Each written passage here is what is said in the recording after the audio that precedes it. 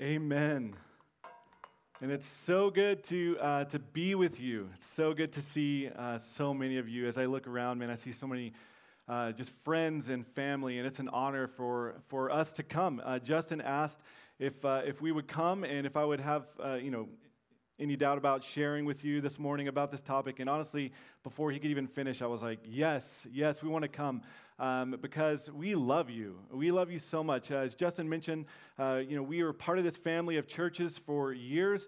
10 years total, Brittany and I have lived in Utah and been around here. And so many of you, like we've so many relationships here that go way back and so many that just go back a few months. But either way, it's an honor and a privilege for me to come and to share with you a little bit this morning. I just want you to know that we love you from Texas, that we pray for you, that we honestly, we have so much joy in our hearts when we see you. And so excited to be here this morning. We're just going to keep going in something that the Lord has stirred in the hearts of the elders here in Psalm. And so Justin asked me to continue this in. He gave me the topic of just talking about abiding with Jesus. And I'll tell you from the get-go here, this is not something that I'm by any means a professional in, but a fellow laborer, a struggler in abiding with Jesus. And it's something that I know that I've got to grow in. And the Lord has been stirring in my heart a few things about this that I'm really pumped to share with you.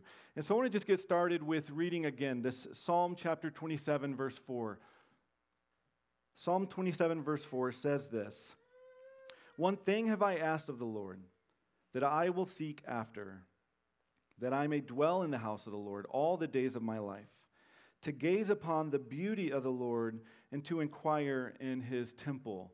And so here, this is a Psalm of David written by King David himself. And if you might remember, if you've been around church for a while, or if you've read some in the Bible, you see there was a nickname from God that God has for David. Does anybody know what that is? You can just shout it out.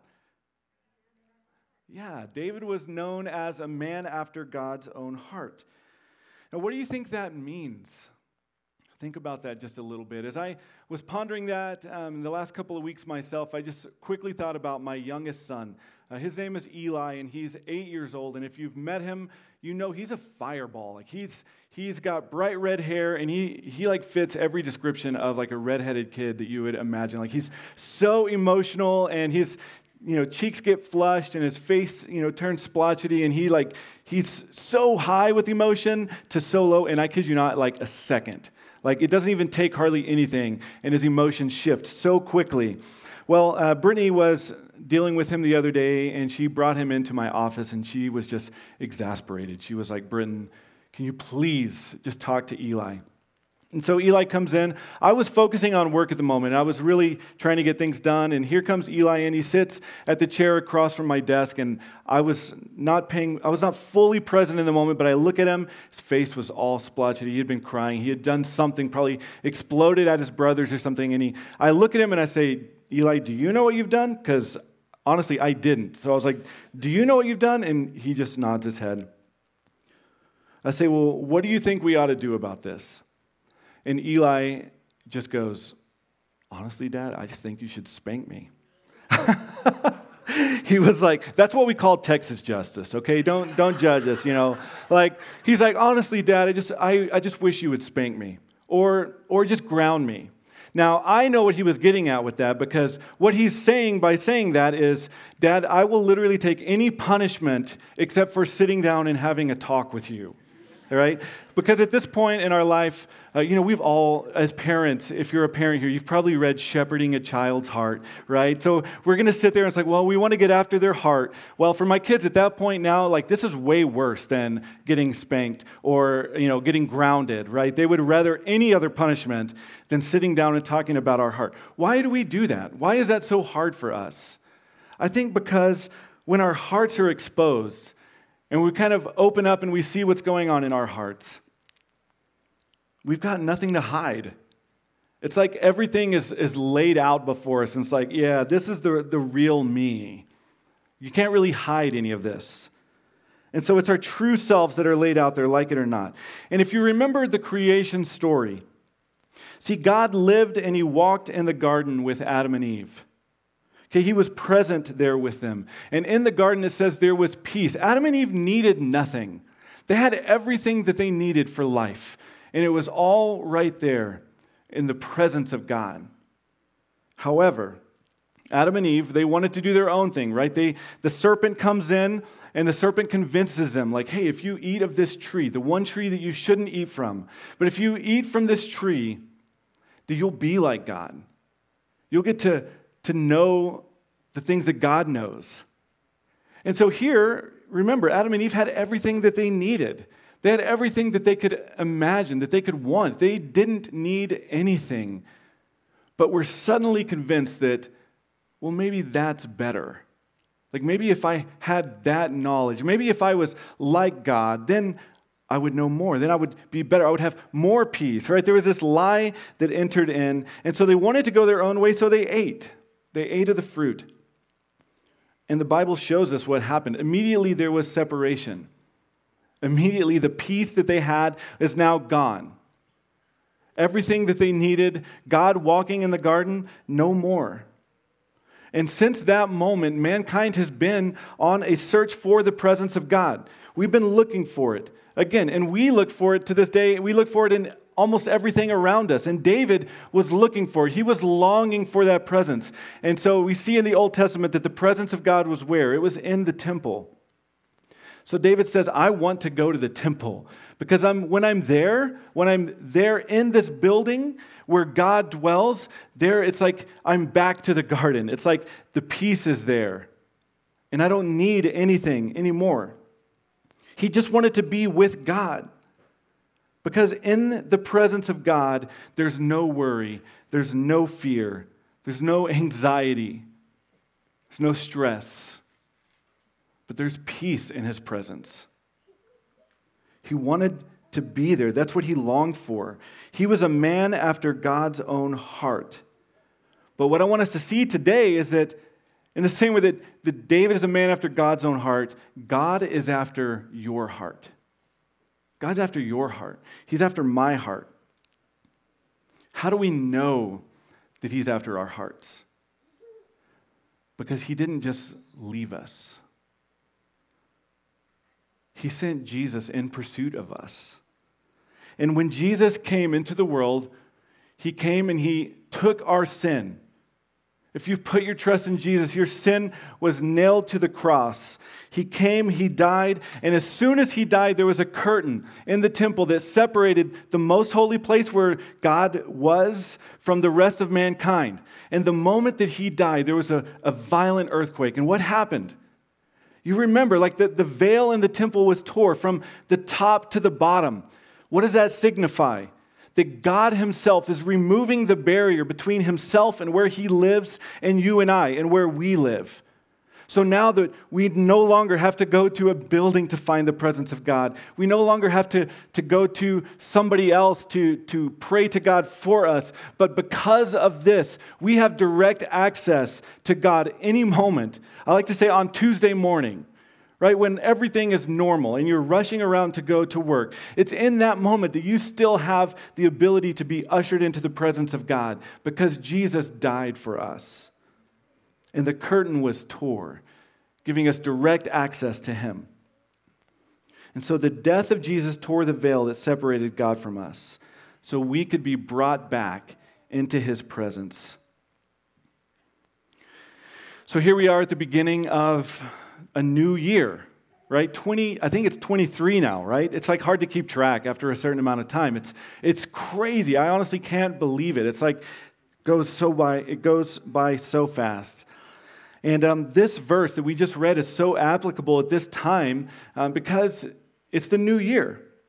And at the beginning of the new year, we all like to reflect on the year before. We kind of take stock of where we're at, and we say, all right, there's these things that I want to change about myself. Right? We want some changes in our lives to kind of reflect the things that we're valuing coming up. And what we find is that even if you make healthy changes in the past, it doesn't matter. There's always something that needs to be changed, right? So new year, it's like, all right, let's do this again. Like let's get on the wagon and let's figure this thing out, and we're going to make changes. And so I kind of have this image that I was given this week to help think through this. And it was really became flesh for me whenever I walked through the Salt Lake International Airport. Have you guys been there? If you've been to the Salt Lake Airport and been blessed enough to have a gate in the B terminal, you know what I'm talking about? It's like, man, you gotta. It's like a mile, and I'm not even kidding, right? It's like a mile walk all the way over there. And so, you always see all these poor people running. There's nothing that can be done, right? They're running, and then you get to the end of this long, the end of the dungeon, and there's like a massive escalator there at the end. Okay, so you guys, if you've been there, you can imagine this, right? So there's a huge escalator. You're kind of tired from walking, but just imagine with me for a second that you need to get to the top. You need to get to the top of this here, but all there is those 3 escalators, but they're all going down. Okay, they're all going down. So how is it that you're going to get up to the top? And don't cheat and say you're going to go around the corner to the elevator, all right? Imagine you're standing there and you're like, okay, I've got to get to the top of this escalator, but they're all going down. How are you going to do it? It's like, tighten your shoes, pull up your pants a little bit, and you're gonna go, right? You're gonna try and run. And you're probably gonna try and skip a few stairs. You're gonna run as fast and as hard as you can, but the only way that you're gonna get to the top of the escalator that's going down is through hard work and determination. That's the only way you can do it. But let's just say now you get 3/4 of the way up, and now you're going, I've got to take a breath.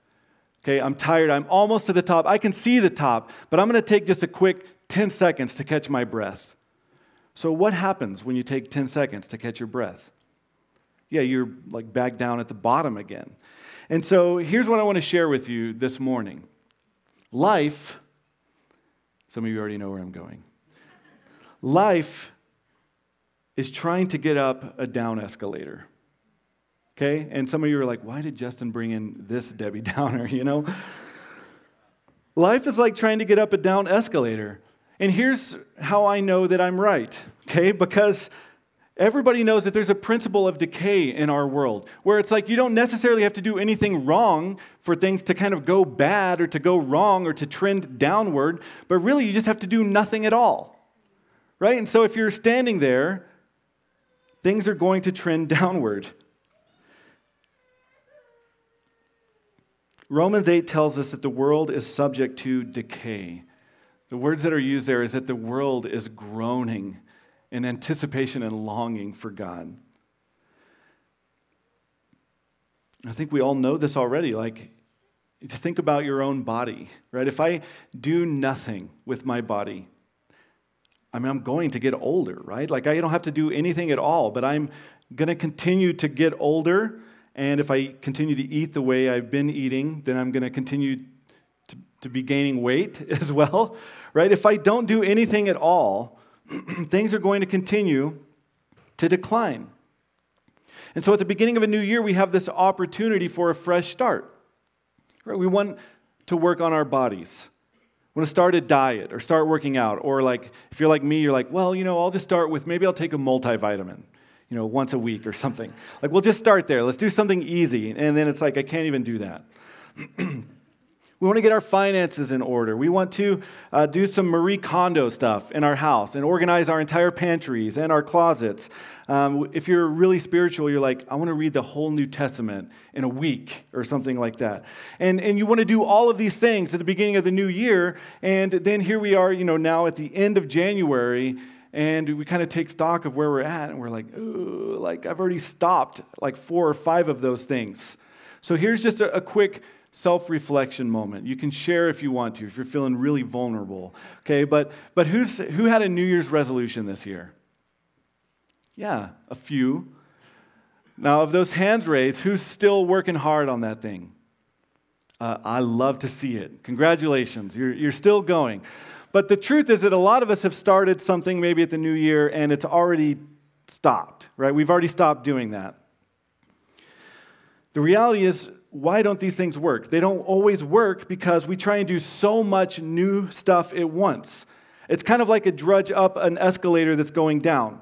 And so what happens is we eventually get worn out and we stop for just a second. And the moment we stop, what we realize is that we've gone all the way back down to where we were before we even started, And then we kind of like, oh, what's the point anymore? What's the point? But what I want to show you this morning is so powerful. Because this one thing that David says, he says, this one thing that I long for, this one thing that I need. I want to show you how this one thing that David was pursuing is so counterintuitive, where when you actually rest, you're actually going up. Where because of the gospel and Jesus' finished work on the cross, when you rest, you're actually getting more peace. You're actually growing in patience and love and kindness and goodness and faithfulness and self-control and all the things that we know we're lacking in our lives and we're trying to attain. But the moment we stop and we rest in what David was after, we abide with him. It's in the resting that those things come. And so what I want to do is I want us to just quickly look at John 15. Now, I know you've been in the book of John. Is that right? And I talked to Justin about this. I said, now you guys are in John. Is that all right if I skip to John 15? And he's like, oh, we won't be at John 15 for like a year. I was like, wow, you guys are really going slow, which is awesome. So the good news is you're going to forget all of this before next year, right? Probably before next week, but definitely before next year. And so he said it was good if I went to John 15. So that's where we're going to be. We already read this passage, but it's got so much truth in it. John 15, verses 1 through 8. Let's just look at this briefly. This is Jesus talking. He says, I am the true vine. My Father is the vine dresser. Every branch in me that does not bear fruit, he takes away. And every branch that does bear fruit, he prunes. Why? That it would bear more fruit. Now, I want to stop and look at this for just a second because we kind of get a picture of what pruning is. And it's not that it's just cutting away the dead. Like that was always what I thought pruning was, that you go and you cut the branches that are already dead off of the tree or off of the vine. But what he's saying here that pruning is that, but it's also that when you prune, you're going to prune parts of the tree that are already bearing fruit. Why? So that it would bear more fruit and better fruit. And so here's Jesus, and he's cleaning out the dead stuff in their life. He's pruning off the useless pursuits that they chase after. He's stripping away the things that they love more than him, the things that they depend on more than him. And what I want to show you is that we were created for this deep, intimate relationship with God. And Justin mentioned this last week, but what we do is we turn inward on ourselves to where we begin to look for life in everything else that's around us. And so you just think about a vine for a second. When we lived down in Lehigh, we had an older home that had a grapevine all along one fence, and it was amazing. But it was also crazy because if you just water that thing normally, what's going to happen is the vine's going to start creeping and it's going to start attaching itself to everything. And the grapevine at our house attached itself to our house and started going up the gutter. And before you know it, we had grapes that were growing on our roof. For real, it's crazy. The vine will continue to grow and it will reach and grab for everything around it. But we all know, right, from this side of things that there's no life to be found in that, right? As it grabs onto everything that's around it, it's not getting life from that. Where's the life coming from? It's coming from the vine. And so the same is true for you and I. We tend to grow and to grab and to reach everything around us. And we try to suck the life out of those things so that we can have the life. But life is not found in that. I got to find my spot again, just a second. It's been a long time since I've done this, you guys. And I told somebody earlier, I was like, man, it's been over a year and I have a lot to say. So just buckle up. Martin Luther, he said that the Word of God does a lot of cleaning in our life. He says that the Word of God does the cleaning, but some things can only be removed by suffering. And I want to just stop and pause here for a second because the reality is like we love to celebrate in the holiday season, and there's a lot to celebrate. There's a lot to be celebrating. But for a lot of people, as the year comes to a new year, we kind of look and we take stock of where we're at. And some of you reflect on the previous year, and it's hard. Some of you right now might be going through something that's so incredibly hard, so difficult. And you might be even looking at your life going like, why does God hate me? Like, why does he hate me that all of this is happening to me? And what I want to just share with you briefly is that it's out of his love for you that he prunes so that you can only get life through him, because he's the only source of life that will produce fruit in your life.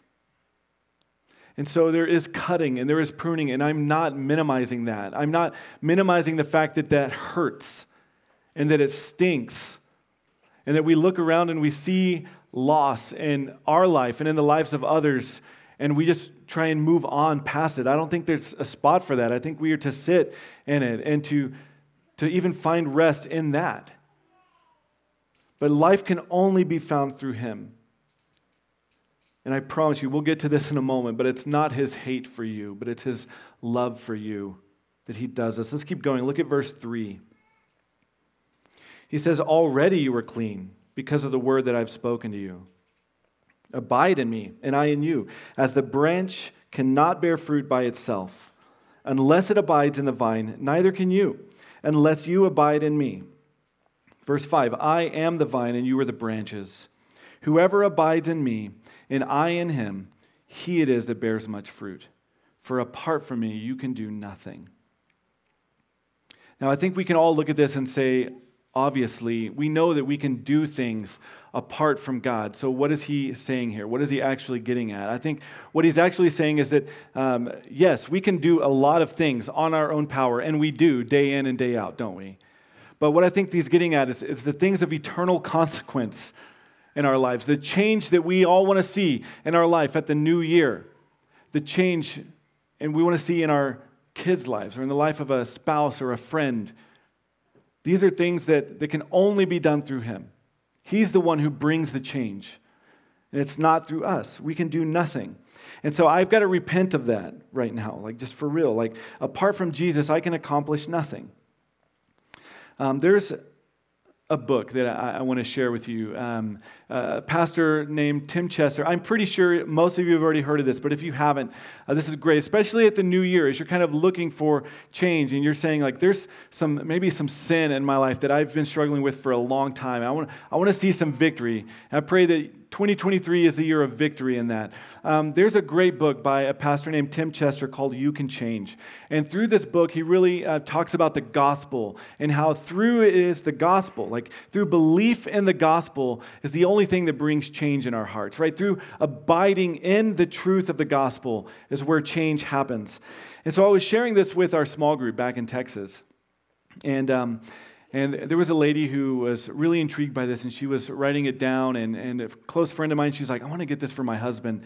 And so I meet with her husband. He's like, we call it Fight Club or like core group, DNA, whatever you want to call it. We sit together, we preach the gospel to each other. And so I was with him, and he was kind of had a smirk on his face one day. He's like, man, at Christmas, I was like, how was your Christmas? He's like, on Christmas morning, my wife gave me this gift, and I was really excited. I opened it up, and it was a book, and said, I was surprised because I'm not much of a reader. And then he like opens it up further, and he peels back, and he sees like in bold letters on the front, like, you can change. And he like looks up at his wife and is like, what are you trying to say to me? So, like, here's the thing. Like, the book is a great book. I don't recommend giving this book as a gift unless you're the really passive-aggressive type where that's just kind of how you kind of work to get your point across. But still, not the best use of the book. But it's the truth of the gospel is in that. Like that, it's through the gospel that change happens in our heart. It's not through our own effort. And we try under our own efforts. But what happens is we continue to fall. It's that escalator. We continue to regress and go back down. It's only through belief in the gospel that true change happens in our life as we abide in the vine. Let's look at verse 6. If anyone does not abide in me, he is thrown away like a branch and withers. And the branches are gathered and thrown into the fire and burned. If you abide in me and my words abide in you, ask whatever you wish and it will be done for you. By this the Father is glorified, that you lose 20 pounds and get rid of the dad bod in the new year? Or if you finally get your finances together, or if you finally share the gospel 20 times this week, is that when the Father is glorified in you? No. What does it say? By this my Father is glorified, that you bear much fruit and so prove to be my disciples. Listen, I think we can take a message like that. We can read this in the Bible and we can say, all right, I got it. I want the Father to be pleased with me. I want the Father to be glorified in me, so I'm going to bear much fruit. And so we try and bear fruit. But the reality is we can't do that, right? There's no part of you that can just say yeah, I'm going to be more loving this year. I'm going to be more giving. I'm going to have more peace and try and produce that under your own. You cannot produce that fruit on your own. The Father is glorified as you bear fruit. And what did he just say? How do we bear fruit? We bear fruit as we abide with him, as we abide in him. That's where the fruit comes from. John Piper's always said it this way. He said, the Father is most glorified in you when you are most satisfied in him. You've probably heard that. The Father is most glorified in you when you are most satisfied in him. See, we were created by God with these longings and these urges and desires that we have. We've been created to long, to desire these things. But the problem comes when we try and we long after the things that have no life in them. See, we were created to long, but yet at the same time we were created where the only thing that would satiate our longing is the presence of God and the Spirit of God within us. And so we would rather pursue our own satisfaction elsewhere rather than abiding in his love for us, just like Adam and Eve. Just like Adam and Eve. So I want to end our time just by being real for a second about this. Why don't we pursue God? Why don't we abide with him? Let's just be real. So here's a couple of things that stuck out to me. And maybe they will resonate with you and maybe not. But I have a feeling that these things all of us wrestle with. So the first reason that we don't pursue abiding with Jesus is because we don't think we're worthy of his love. Now, okay, this can flesh out in a couple of different ways. First, maybe like me, okay, I'm somebody who struggles a lot with guilt and shame. And so sometimes I look at myself and I'm like, I can't go to God right now because of who I am and what I've done and all of these things. I do not deserve to go to God, which is true, but is only part of the story. And so you look at your situation and you go, I can't go to him right now in my current situation. But it also can flesh itself out like this. It can also flesh itself out in a really prideful way, where you say, no, I've got to clean up myself before I go to God. There's things in my life that I've got to get in order. I've got to get my stuff together so that I can go to God. And we see this even scripturally with Mary and Martha. And you remember Jesus comes to recline at the house and he's there with them. And Martha's up and she's busy. She's working. She's cleaning. She's doing all the things so that, I get her. I get it like her.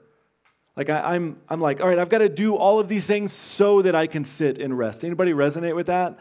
I've got to, if I can do this and do that and even spending time with Jesus in the morning, I'm like, I've got to do the dishes the night before so that I can wake up. I've got to have my coffee prepped and ready to go so that I don't have to do all these things. And then I've got to have the house straightened up so when I sit down, my mind is not wandering I've got to do this, I've got to do that. And so I try and get all of these affairs in order before I can be with God, because somewhere in my mind and in my heart, I actually believe that that's required of me. That for me to be in the presence of God, I've got to have my house together.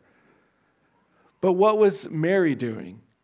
As Martha was doing that, Mary was just sitting there at the feet of Jesus with him. I just want to be with you. She's just there with him. And I'm looking at that, and I'm like, I want that for myself. But it's hard because, we got to get our affairs in order. That's how I feel. And so first, we don't pursue abiding with Jesus because we don't think we're worthy or because we think we've got to get our stuff together. I want to just share these 3 verses with you that should change your life because they're so impactful. And I think we breeze through them sometimes. So I want to just sit in this. Psalm 100, verse 3 says, "Know that the Lord, He is God. It's He who has made us, and we are His. We are His people and the sheep of His pasture." This is identity language here, that we are His. We belong to Him. And so the truth is that He knows the real you, right? Not the you that you try and put up when you're around other people, or the you that you even try and put up before you go into God, into the presence of God. But He knows the real you. He knows what's actually going on in your heart because He's a good Father. And not only that, because He knows you, is that He came to rescue you. It's because He knows the real you that He came to rescue you. Second verse, Zephaniah 3:17. I heard some like grunts, so you guys know this one. This is good. Zephaniah 3:17. "The Lord your God is in your midst, a mighty one who will save. He will rejoice over you with gladness. He will quiet you by His love. He will exult over you with loud singing." When you picture God, are you picturing this version of God? This God who's got a huge smile on His face and is whisking His child up in the air and is singing over you, is rejoicing over you? Or is your picture of a cold and distant father who's got his arms crossed and his eyebrows slanted in anger? That's not the picture that the Bible shows us. We have a Father who loves to be with us. He longs to be with us, and He sings over us, and He rejoices over you with loud singing. He rejoices when you're with Him. Hebrews 4:15 and 16. "For we don't have a high priest who is unable to sympathize with our weaknesses, but one who in every respect has been tempted as we are, yet without sin. Let us then, with confidence, draw near to the throne of grace, that we may receive mercy and find grace to help in time of need." So I don't want you to miss the promise here, that you can approach Jesus with confidence this week, right? Like Mary, even though the house is a disaster, even though the world is burning down around you, you can sit. You've seen that it's not a GIF. It's a meme, maybe, where there's like this person, or I think it's a dog, sitting at the table, and the whole house is on fire around it, right? But it's just sitting there, and it says, "This is fine." You know what I'm talking about? Like, there's some truth to that in the reality of us and our presence with God. They're like, it doesn't matter what's going on in our world around us, because when we are with Him, there is peace. Passes all understanding, the Scripture says. We can be in the presence of God and our anxiety goes away. It doesn't matter what's going on in your heart, what's going on in your life. It just melts away in the presence of Jesus. As you sit with Him, these truths resonate over you. You can come to Him with confidence. Why? Not because you've done everything you could to get your house in order. Not because of all the things you've done to be worthy to be in His presence, but you can approach the throne of grace with confidence this week because of who He is and His love for you, and that is it. That's the only ground we have to stand on in His presence. So if you go back to the creation story and you remember Adam and Eve, they broke the relationship with their father. There was separation, no more walks in the garden, no more peace. But God didn't leave it that way, right? He sent Jesus. We see there in Genesis, before they even leave the garden, God provides for them clothing. He provides for them a sacrifice of clothing to cover them. It's a picture of Jesus. He says, I promise you that that I'm going to make a way for us to have a relationship again. And he does that through Jesus, through the cross. He sent Jesus, his son, to come and make a way to be brought back into relationship with him. And so there's a promise attached to this verse that you can approach him with confidence, and that when you approach him, you can have confidence because you know his response to you.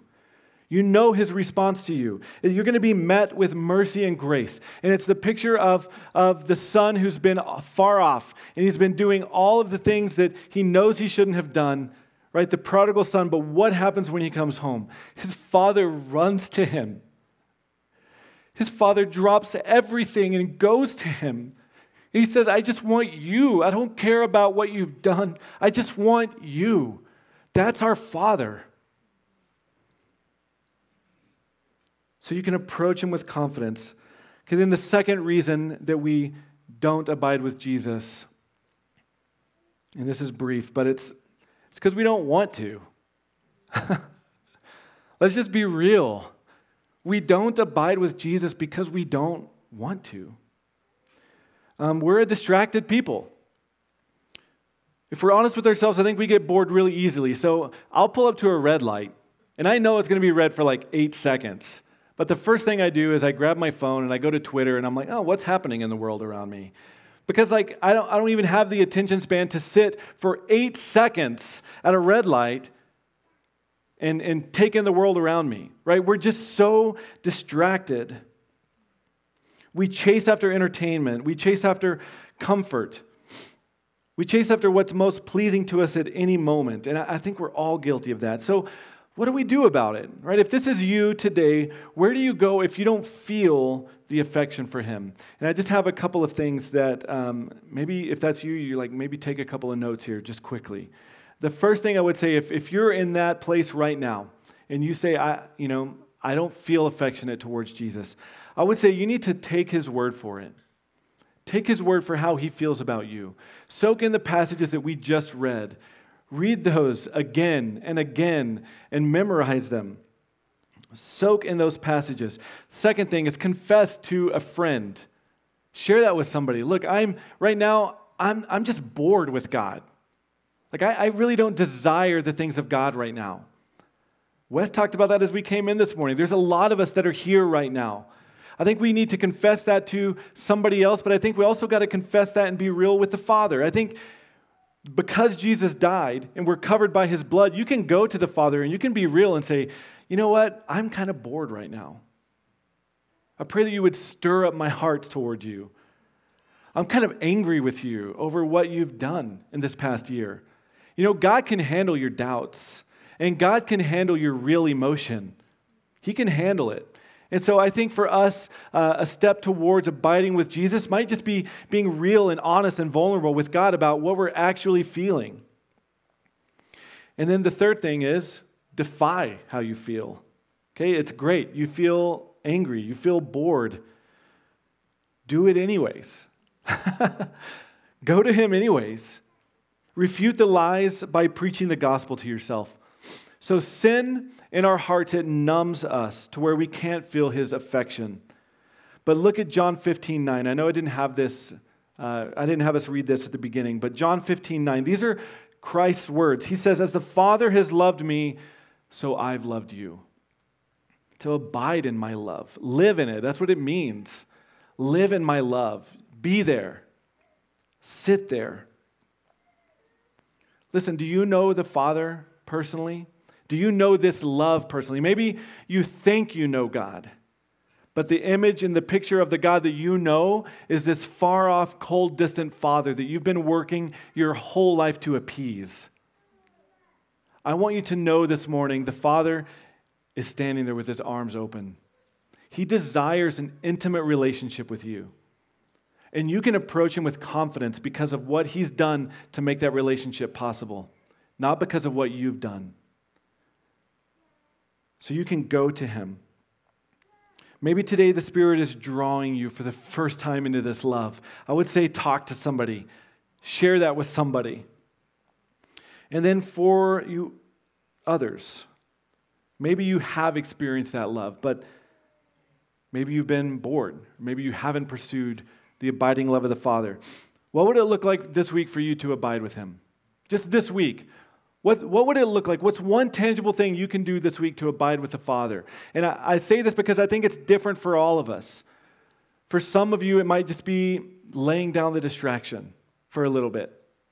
Laying it down, whether it's TV or your phone or something else. Laying down to the distraction to just be with him. Maybe for some of you, it's silence. That's hard for me, right? Turning everything off and sitting in silence.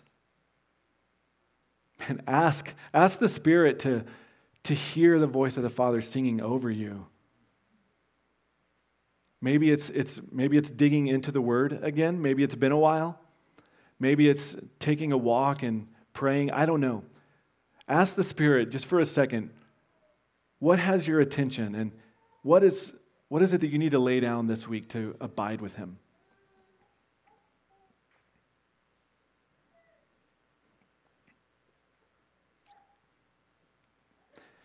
One thing have I asked of the Lord, that I will seek after, that I may dwell in the house of the Lord all the days of my life, to gaze upon the beauty of the Lord and to inquire in his temple. Let me pray for us this morning. Father, we come to you this morning in awe of who you are and what you've done to be with us, to abide with us, to live with us. And God, I confess that my attention has been literally everywhere else sometimes than on you. I confess that, and I thank you that even in that you meet me. You meet all of us. God, I confess that I've been bored with you, that I've turned to other things to satisfy my heart. God, thank you that even still you love me all the more. That you've laid down your life to be with us. And so I pray that you would stir that in our hearts, God, that we would leave in awe of your love for us and that we would long to meet with you again. Jesus, would you do that? Spirit, would you stir in our hearts this desire? Would you bring true change in our hearts and in our lives this year? Not change that can be done under our own power. God, I don't want that. That brings nothing to me. God, would you bring true change that only the Spirit of God can bring? That's what we long for. And Jesus, where we don't long, I pray that you would stir it up in us. We need it. We need you. In Jesus' name, amen.